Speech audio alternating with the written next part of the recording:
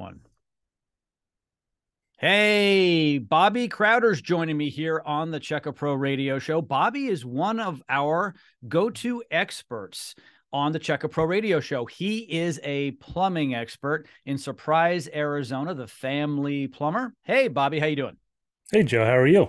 I'm doing fantastic. Hey, I want you to help me out with something here. I was reading this online article, and it was talking about a SharkBite fitting for plumbing. What's a SharkBite plumbing fitting?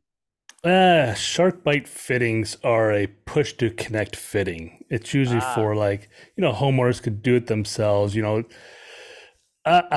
not very big on them. There's a new one out. It's called Quick Fitting. It's got like a 75-year warranty. The SharkBites, they tend to fail over time, and a lot of what homeowners do is they make the mistake of like putting them inside walls, like behind their walls for plumbing, or they're adding a line or whatever, and they just, okay, I'll just SharkBite this together, not knowing that over time those can fail. All it is just a fitting that has like little teeth in it with an O-ring that the pipe goes inside. So, you know, over time those can fail, and if they fail inside your wall, you don't know until it's too late.